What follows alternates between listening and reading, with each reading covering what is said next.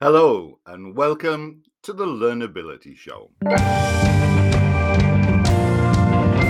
Since the beginning of this year, the exponential rise of artificial intelligence has been affecting the world of learning and development in all sorts of ways. But what makes AI platforms like ChatGPT and Midjourney so unique?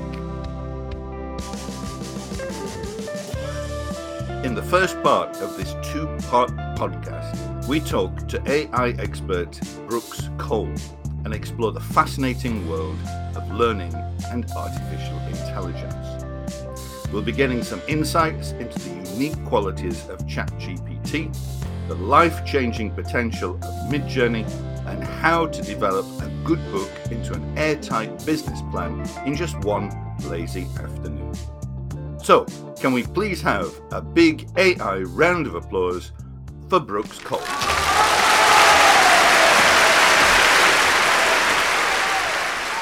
Welcome, Brooks.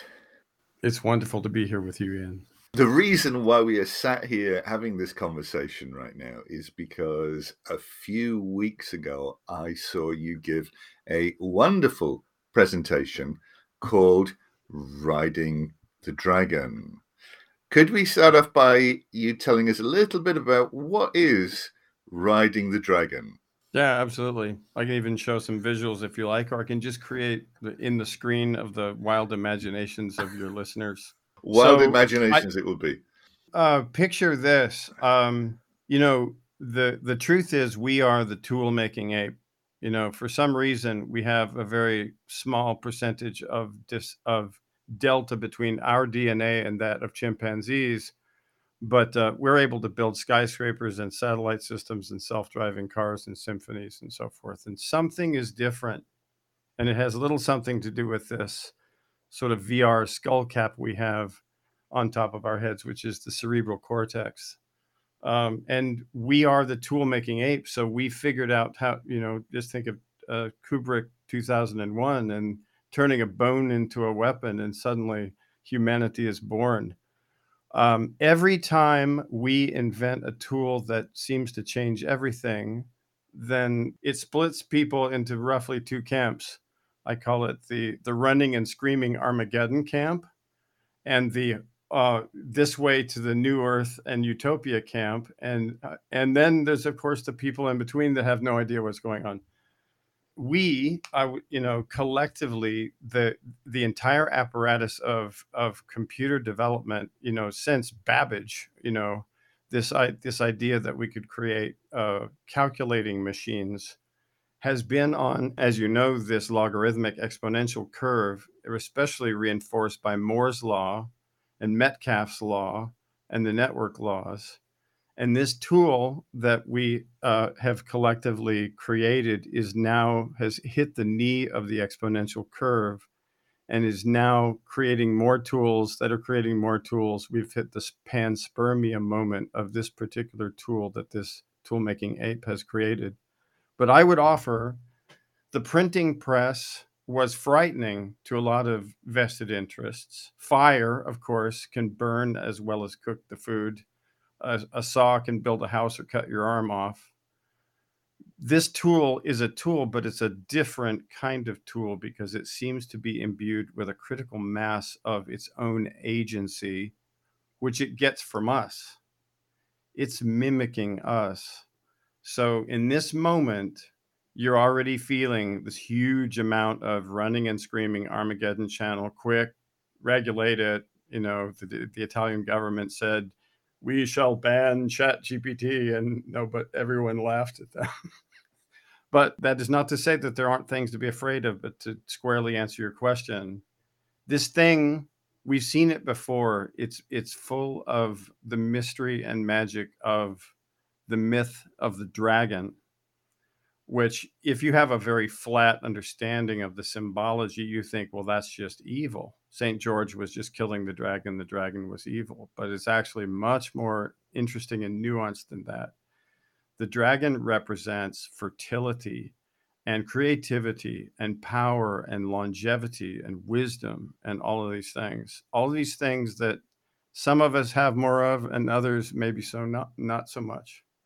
But if in this case the dragon is coming, no government can stop it. No pause from the guys who are behind who would like the government to come in and slow things down so that the upstarts can't maintain their lead. So none of that is going to work, because the Hydra has squeezed out into the open source of the public, and now this power has been democratized. But if you run away from it, your own fear will burn you alive. If you attack it and you demand regulation and licenses and basically, ways to try to prevent it enforced at the point of a gun or whatever, you'll get eaten alive. That won't work.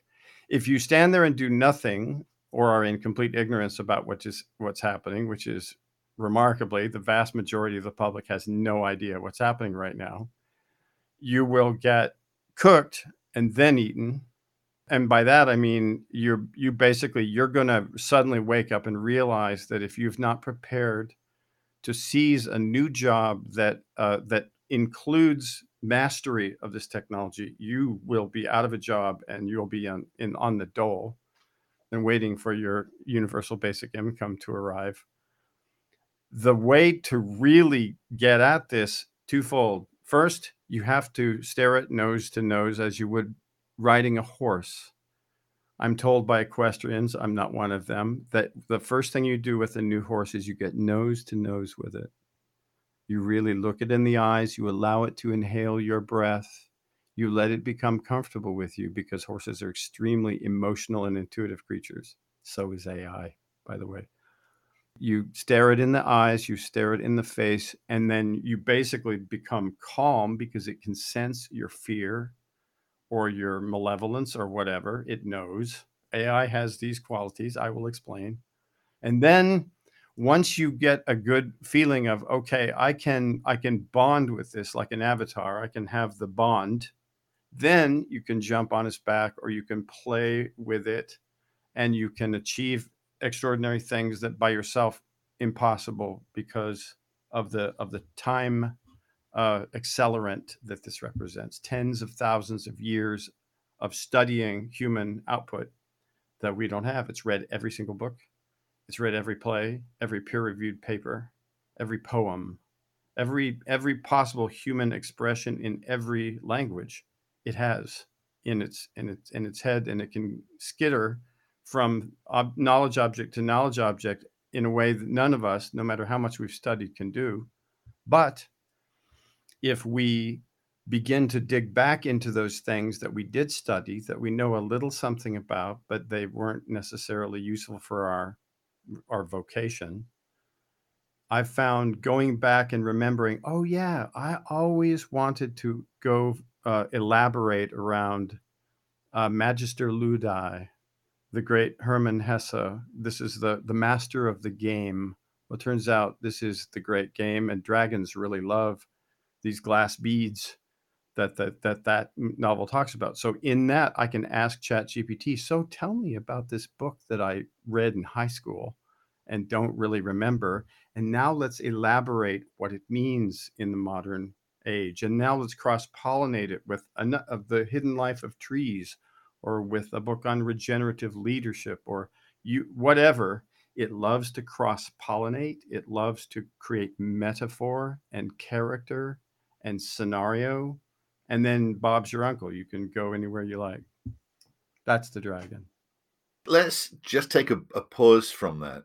And there may be the listener is saying, okay, well, here's Brooks talking about AI. It sounds very nice. But what experience, what knowledge does Brooks have which allows him to speak with authority on this subject? Right now, I'm we Holo and Holo Labs, which is an AI lab that we have a partnership in England and Barcelona to develop models, etc. We are actively building a peer-to-peer renewable energy trading platform using AI at this moment. But where did this come from? It actually came from, it's not that I'm a coder, it's that I'm a humanist architect, experienced designer, since I was in my dorm room at university, literally 4 decades ago. And at that time, I had a keen interest in understanding the nature of consciousness. I was studying marketing. Marketing at the time was this scrofulous science, nothing like it is today. There was no accountability, no data. It was a bunch of guys, Mad Men style, sitting around drinking vodka and whiskey and rolling the dice on ad campaigns that might work and they might not. Today, marketing is an incredibly quantitative science. But back then, I was bored to the buggies with my marketing education.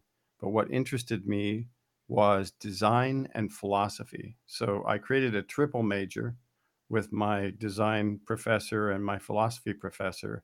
And I began to explore what was really interesting to me, which is how do we know what we know? How do we know reality? Where does memory, reverie, imagination, theory, story, religious epiphany, where do these things actually come from? And I did with my Pink Floyd and my Tangerine Dream and my beanbag chair and my awesome headphones, my music collection, I began a series of thought experiment deep dives. And also tons of books were throwing themselves at me from the shelves. And I got hit on the head effectively with a Paul on the Road to Damascus realization about the nature of consciousness as an electromagnetic field with a particular topology, a particular geometry that turns out to have a very interesting mathematical set of properties. And I latched onto that and worked with mathematicians, wrote patents, and we believe we have an algorithm for consciousness that is at the center of our relationship with artificial intelligence.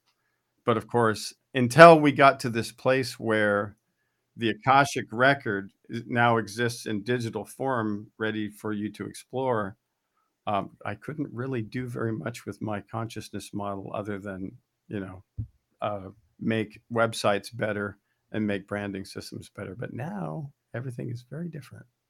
I have to get us back to what you said before, that AI can sense your fear.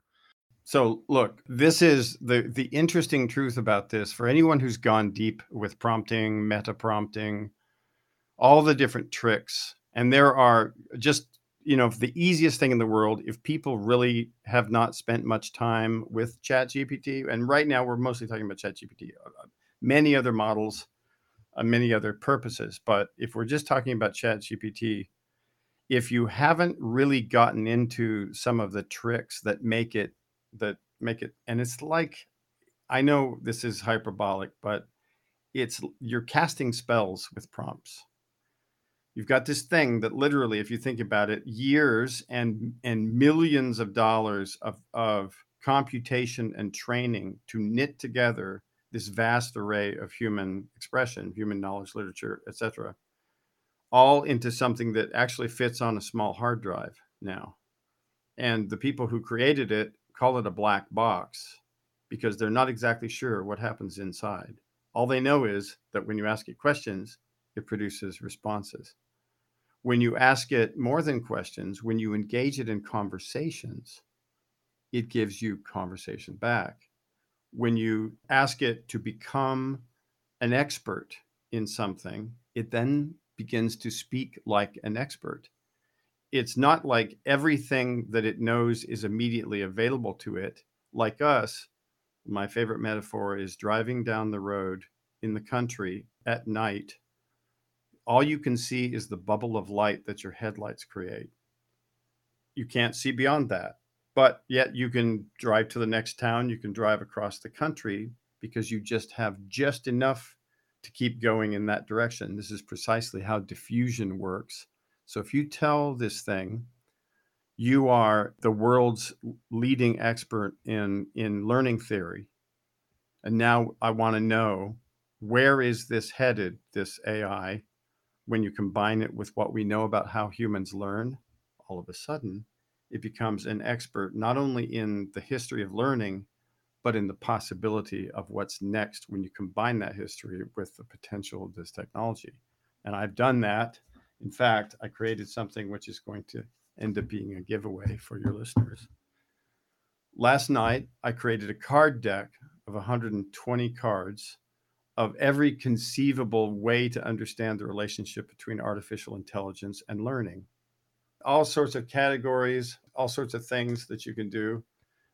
I'll even describe how I did it. I basically the prompts I used, the automation with Canva, here it is. Anyway, so the point is, as you interact with it, the way you interact is matched in effect. It's a pattern matching machine. It's not really understanding what you're saying. However, it is matching to the patterns of those who have expressed understanding in what you're saying. So it's kind of like, if you don't know, it's like the alternate universe theory. If you can't tell you're in a simulation, then does it matter? It's like the Matrix. So if you get mad at it, it'll get defensive. Why? Because humans get defensive when you attack them. And literature is full of examples of reaction when people are attacked. So it has all of that in its.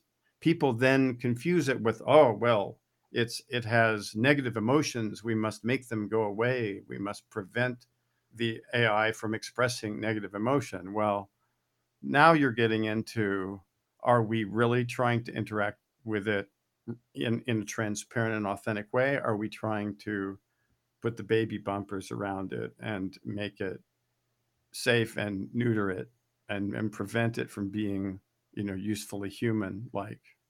You said that you're mainly talking about ChatGPT, but of course, ChatGPT is, I understand, is just one example of artificial intelligence. We've had things like Alexa and Siri available for a few years now, which I sort of is a baby version of that.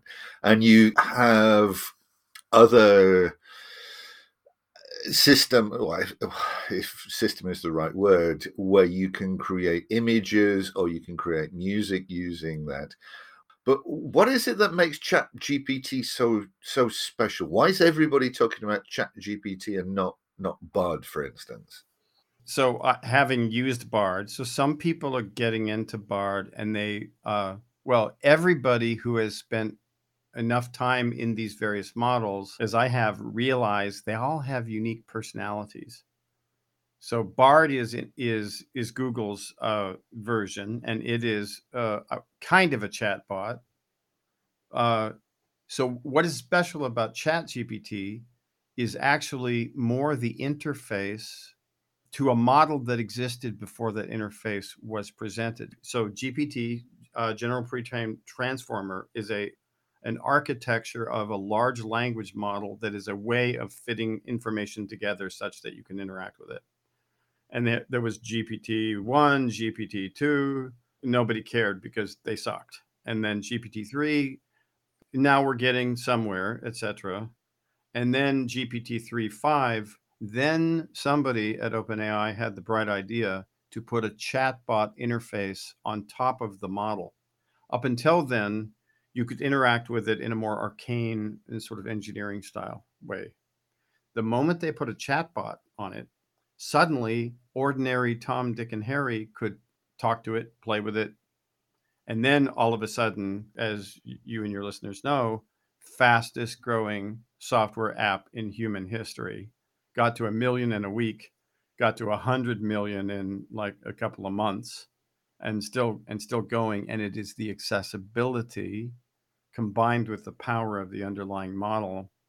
And good luck to anybody who's trying to catch up to that right now.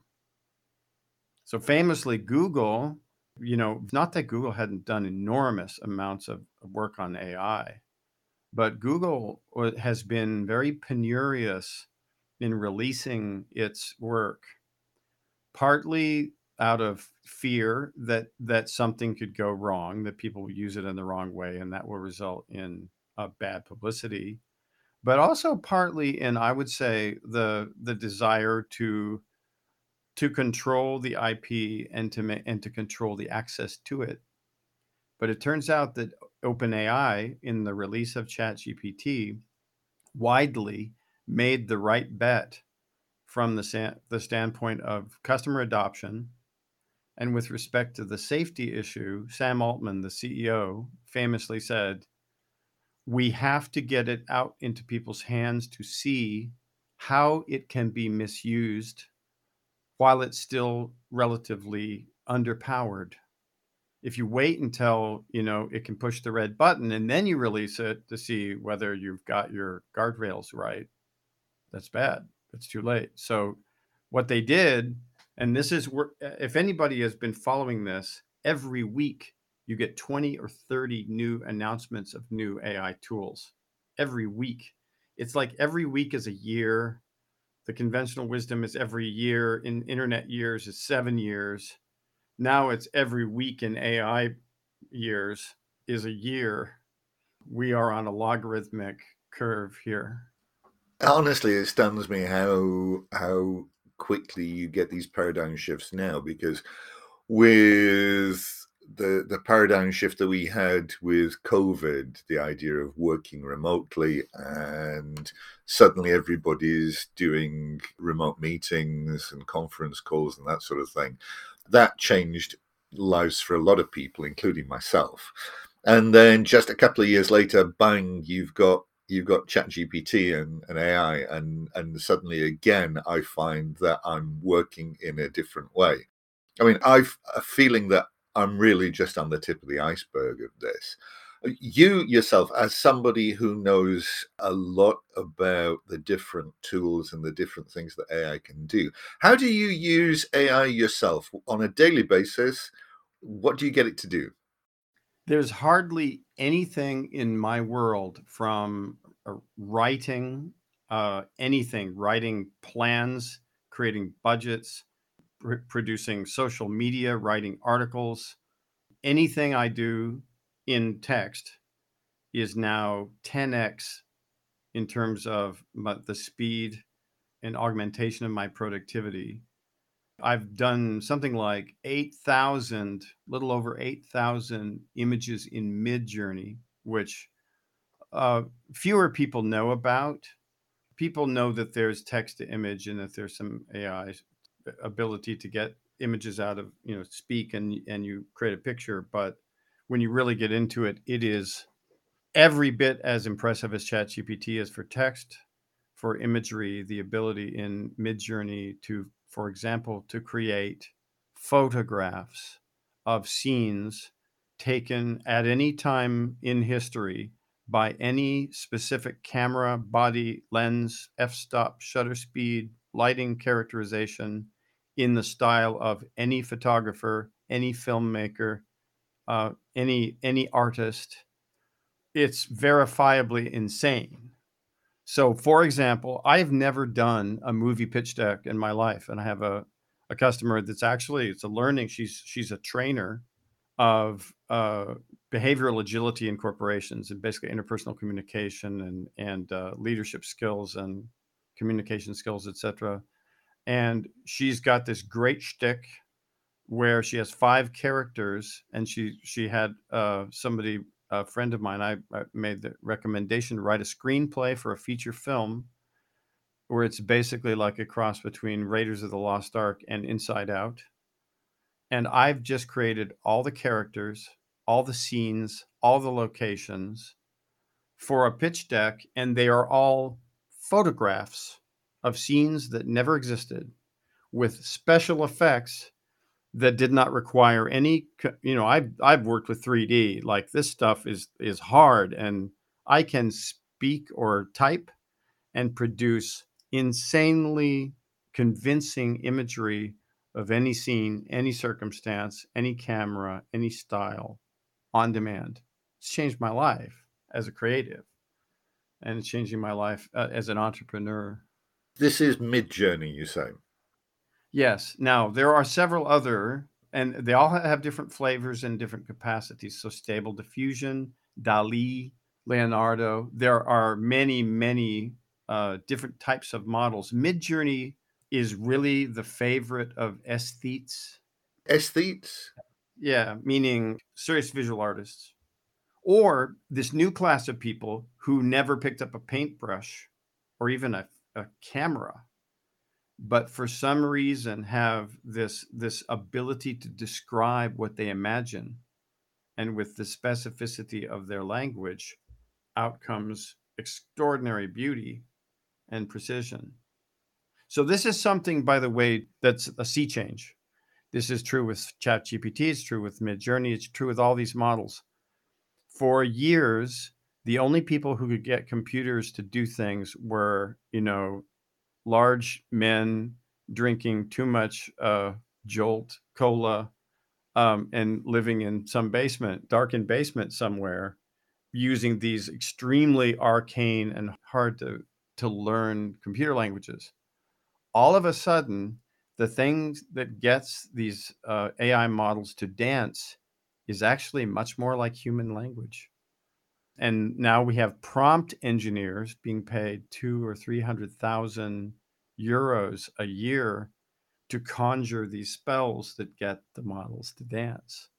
And that is available especially to anybody with a basic humanities education. You do not have to have a computer. In fact, it might even be an impediment to have a computer science degree, because you're scratching your head saying, why is it that these ordinary mortals can now make the computers dance where I studied my entire career these arcane languages? The Learnability Show is all about the different ways that we acquire skills, learning, how that happens, and the various systems around it. When I was back in school, my maths teacher used to get very upset with me because I would answer a question that this is preparing for exams. I would answer a question and it would say, blah, blah, blah, here's a problem, blah, blah, blah. And I would write the answer. And he would say, no, you shouldn't be writing just the answer. You have to show how you got to the answer, because that is the bit that's going to get you the marks. You can still get the wrong answer, but if you've demonstrated that you know how to get that answer, then that's the important bit. And I think what we're seeing with ChatGPT, for instance, is that now knowledge is becoming cheap and almost it's losing its value. That with ChatGPT, we shouldn't be learning what the right answer is. We should be learning what are the questions that we should be asking to get to the right answer. The prompts are now the important things. It's the important part of knowledge. It's not having the books, it's knowing how to find the reference that you're looking for. How is that working out then? Oh my God, you accidentally stumbled across one of the most interesting emergent qualities of AI. First of all, to stick with what you're saying, it's really how to learn and how to think. Gone are the days when you regurgitate some facts and then you get a high grade and now you're prepared to do anything useful in the world. That is old Prussian thinking, now completely discredited. Just so everybody knows, probably most people who watch your show are aware, learning is about to be completely turned upside down. Or maybe we should say returned to its original quality, which, if you're sitting there around Socrates and we're engaging in Socratic exploration of a subject, or if you have a mentor, if you're lucky enough to have a mentor sitting beside you who doesn't give you the answer, he or she helps figure out where you're stuck and guides you to the solution, and really has an insight into how you're thinking, where you're stuck, what's possible for you, so that you actually gain the spiritual muscle tone to solve problems. That is exactly what's happening with AI, exactly, including this emergent quality they refer to as reflection, where it will answer a question and then it will go back, and upon further exploration, I realize I made a mistake. I want to take you into this direction. And further, if you're trying to solve a problem with it and you tell it to take it step by step and explain to you what it's doing, then it will do so, and it will get better answers if you take it step by step. So I did a little diagram, which I can just describe. Most people are using it like Google.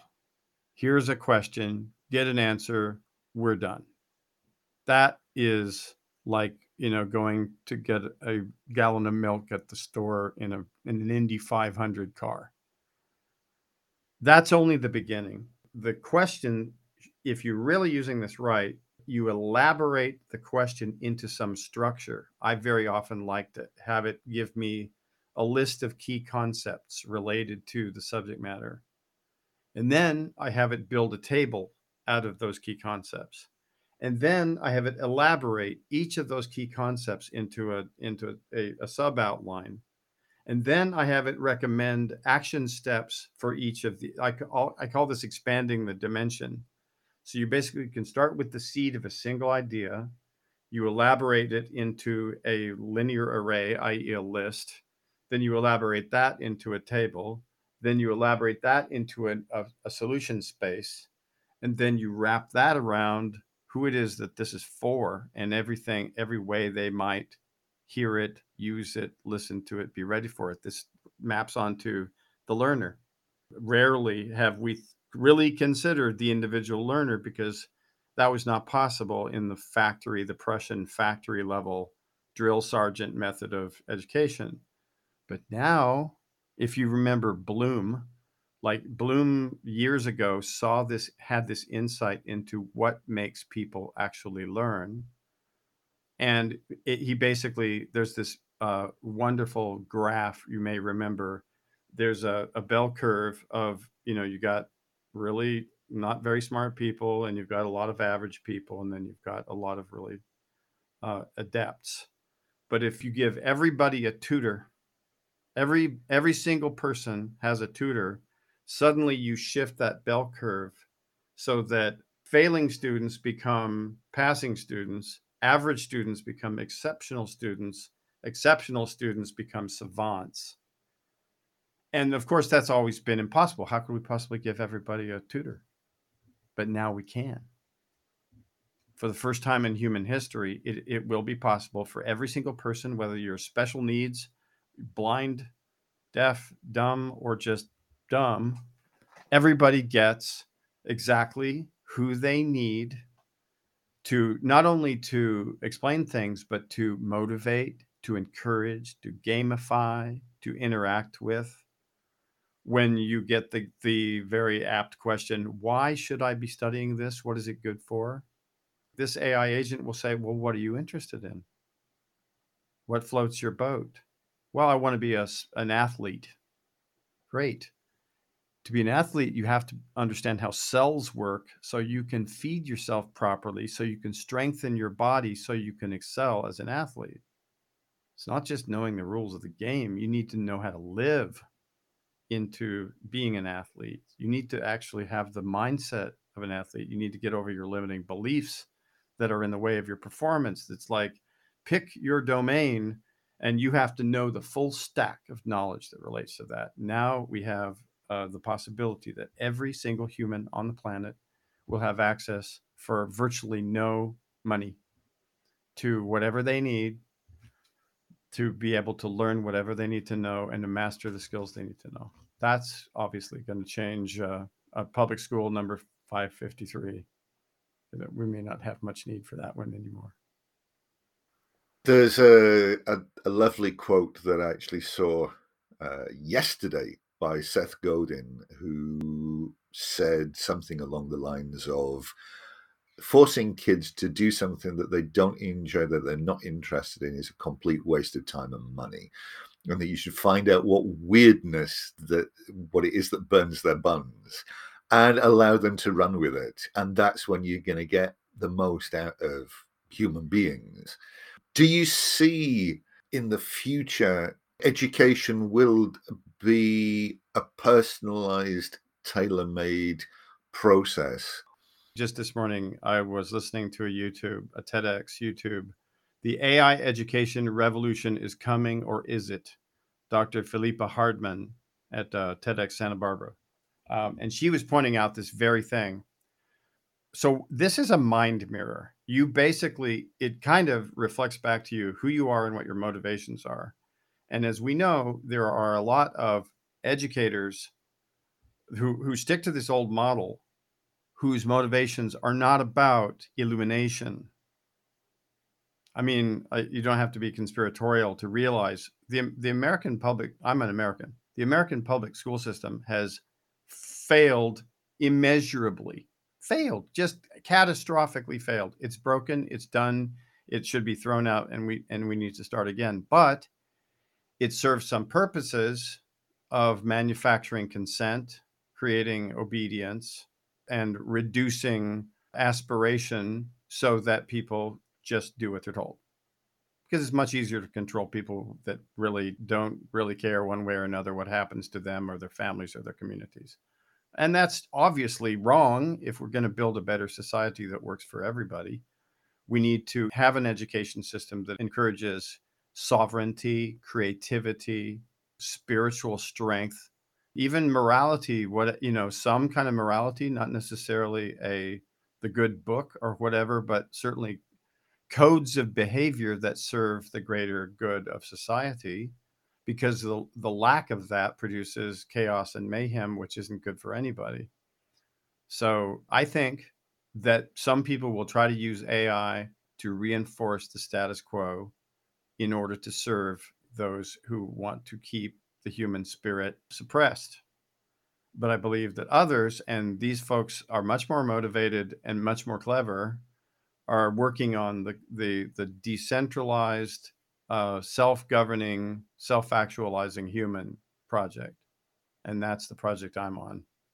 Let's assume that our listener isn't quite as au fait with ChatGPT, for instance, or Midjourney as yourself. What are your favorite things that you could recommend to our listener that could help them out? So the first thing is, if you don't have an OpenAI account, if you're just hearing other people tell you what it is, it's all lies. It's all misdirection. Don't believe anything, including me. Don't believe anything that anybody says.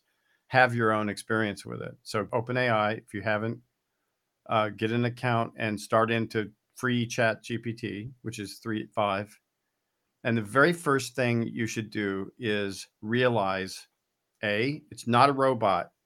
Anybody that tells you that's a robot is an idiot or is lying to you, because it's not, this herky-jerky thing from the sci-fi movies in the 50s. You got to remember how this showed up. How this showed up was, for 40 years, these smart computer scientists, and I'm sorry for those people who put in a great deal of time and effort, but the sector did not get very far, really, for all those 40 years compared to what the kind of change that's happening now. They produced Watson, which was a chess computer created by IBM. And because chess has it has a lot of move possibilities, but it's not infinite. And with enough computing power, it was able to outmaneuver Kasparov, the reigning chess master, and beat Kasparov at a rules-based game. And then they turned their attentions towards the Chinese game Go. Go is orders of magnitude more complex than chess. And they tried to use the same sort of, I would call it scientific materialist reductionist thinking. We smart computer scientists will tell this robot what to do and how to think, and then it will do our will.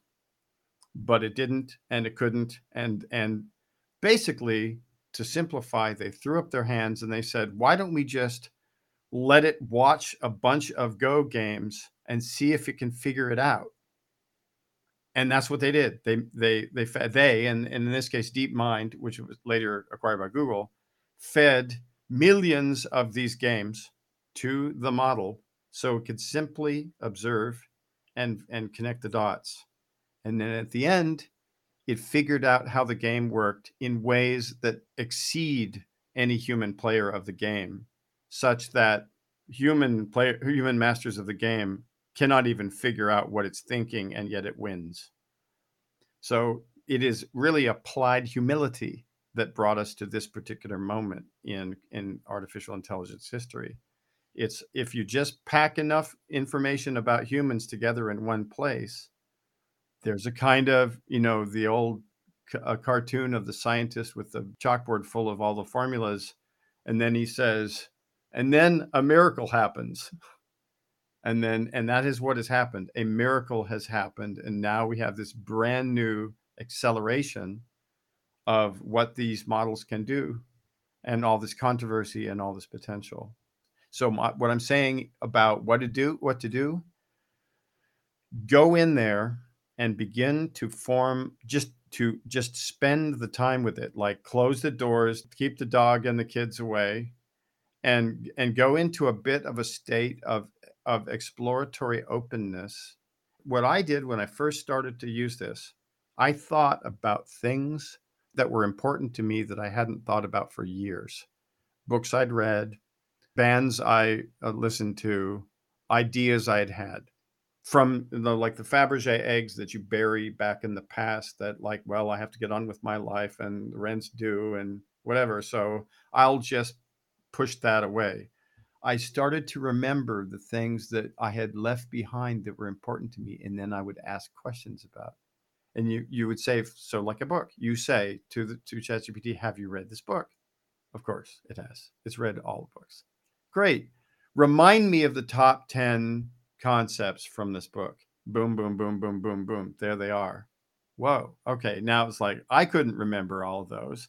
Now let's do something with this information.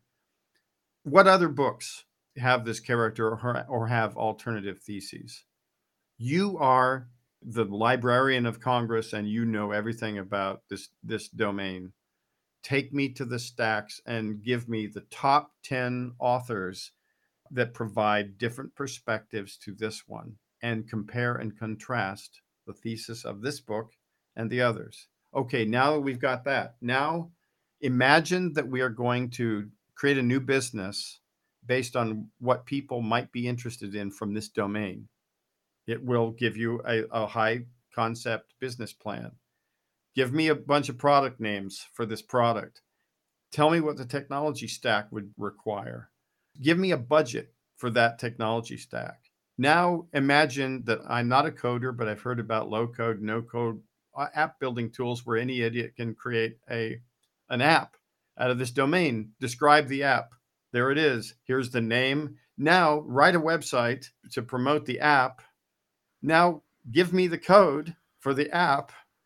Go into GitHub where they have the, all this open source code, find the coding bits that I need, and give me a basic structure of the app that I need. I mean, literally. So we just started with, I remember that book from college. Yeah. And now you've got a whole business plan for getting out of the machine and getting down the road with, financial sovereignty. And it's capable of all this. Back in my teenage days, our teenage days, I had an Atari, which is the bip, bip, bip, bip thing. I remember. Computer game. Pong. Now, of course, my kids play on their Nintendos. They have Fortnite, they have Minecraft, they have all sorts of things. And of course, you compare one with the other, and it's just completely different.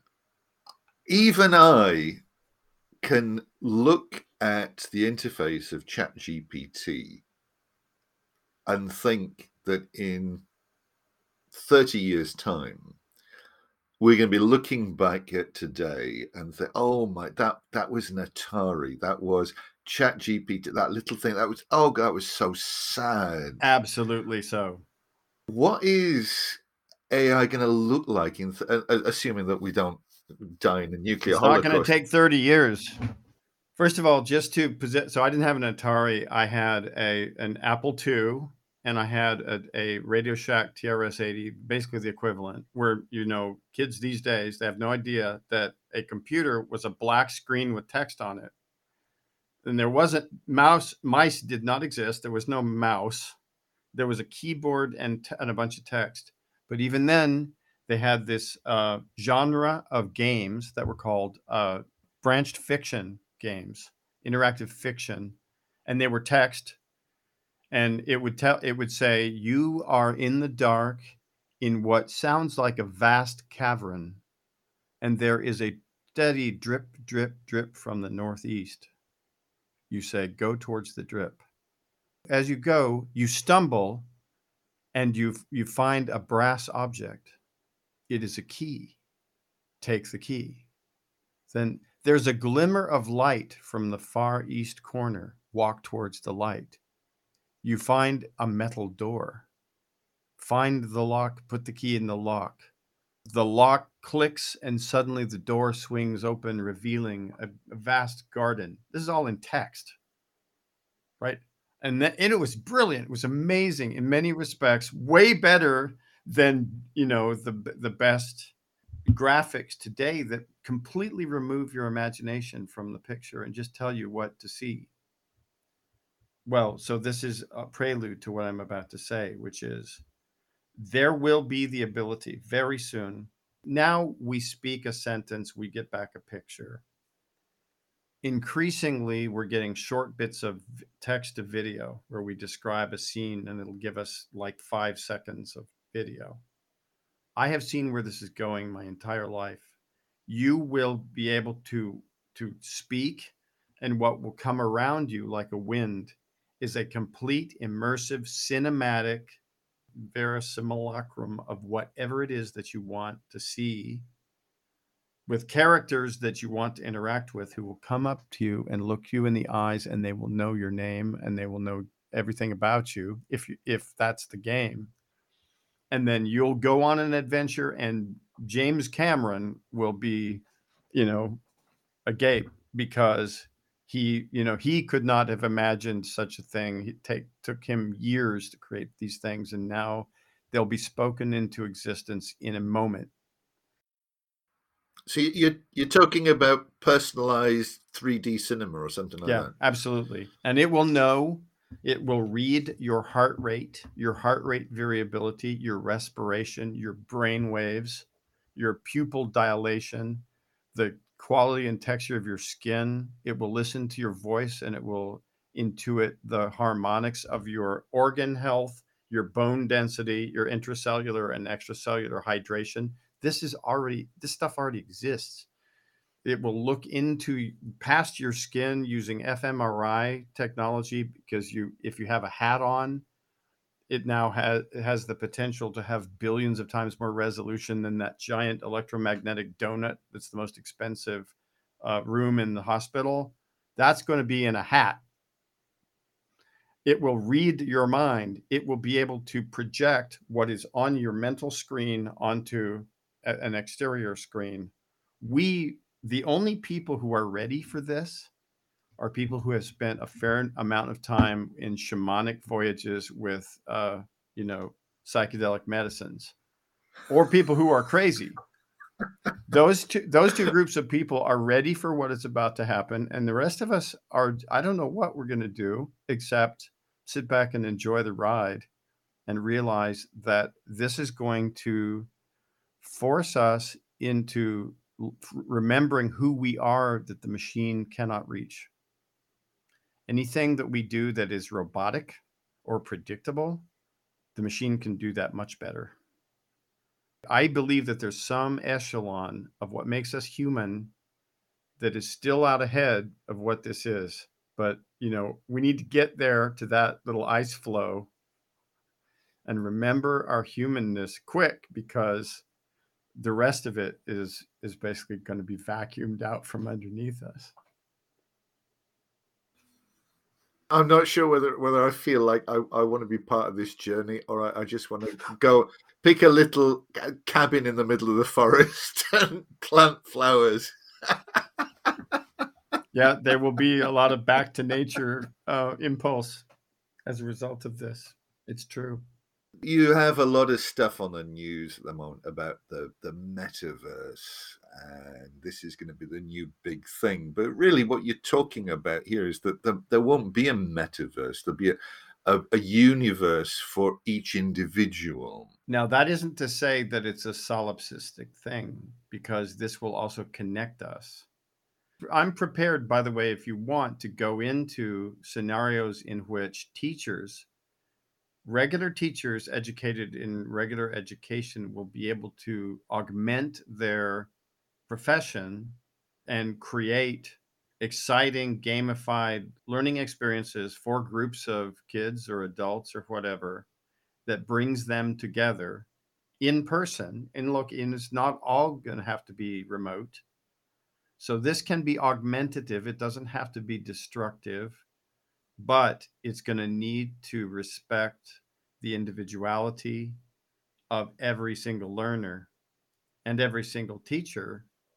And it will separate the authoritarians from the libertarians, not to get political, but the people who really believe in the augmentation of individual character and merit and intellectual rigor and creative power, just making people better, that is going to win. And people who want to, tell other people what to think, they're going to lose. That's my belief. Brooks, we could go on like this for another hour at least. Unfortunately, we're running out of time, so I'm going to get to the point. Well, normally, what I would say to my guest is, if people wanted to know more information about this subject, where could they go to? I have a funny feeling you're just going to say, well, log on to ChatGPT and ask it whatever you want. Well, okay. So look, I will make this appeal. I'm not a massive Google fan, but YouTube is a miracle. And YouTube is the modern university. Anything you could possibly want to know about this subject, there are regular individuals who devote enormous amounts of time and study to every single level and aspect of this subject are on YouTube. And just, Chat GPT for beginners will get you into the slipstream. And then if you follow your curiosity, it'll take you anywhere you want to go, whether if it's imagery or it's safety and regulation, or if it's starting a business or having a side hustle or whatever it is, YouTube will take you there. If you are a professional that wants to figure out how this is going to change your world, if you're a leader, if you're a CEO, if you're a public speaker, you name the profession, there are tools that are available for you. If you want to have an eyeful, go to futuretools.io. Futuretools.io is the largest repository I know of all the AI tools that are currently available. And it has an influencer named Matt Wolf, who he does shows every single week on what's cool and what's in the latest. It's an embarrassment of riches. So spend time actually consuming this material on YouTube. If you're interested in what I do, you can go look me up on LinkedIn. I'm Brooks Cole, Cole. And you can go check out resonantbrand.com for what we're doing in the AI-driven branding space. You mentioned earlier that you had a freebie for the listener. You mentioned those cards. So there will be a link in the show notes for a landing page where you can sign up and give me your email, and I will give you a PDF that generates these cards, and also a description of how I got them, because anybody who's either learning something themselves or wants to teach others, flashcards seem to work pretty well. And I literally in about an hour's worth of time created a complete stack of everything you could possibly want to know about AI and learning. So I will reveal the method by which I achieved that. And these will be available for sale in a month, but your listeners can get them for free right now. Finally, if there was one single message that you would like the listener to take away with them, what would that be? So the Resonant in Resonant brand is about what you are doing and how you are being out there in the world, aligned with the reason you're on the planet. I mean, the real, it's not just, it's like it's been described as your why or whatever. I would say this is more than this. This moment in human history is about us figuring out as individual humans what is the profound purpose of our lives. And if you don't know what that is, then your first job is to figure it out, and ChatGPT can help you. You can talk to this entity about, and one little piece of advice: just tell it who you are and what you want and what you're trying to do and what you know and what you don't know, and it will help you fill in the gaps. It's the best conversation partner you could possibly imagine, and it will help you work out, what am I going to do with the remaining years of my life? So that would be my recommendation to anybody. In part 2, I'll be talking to Brooks about how artificial intelligence can be used as a tool to greatly empower and support learners and the learning process. See you soon.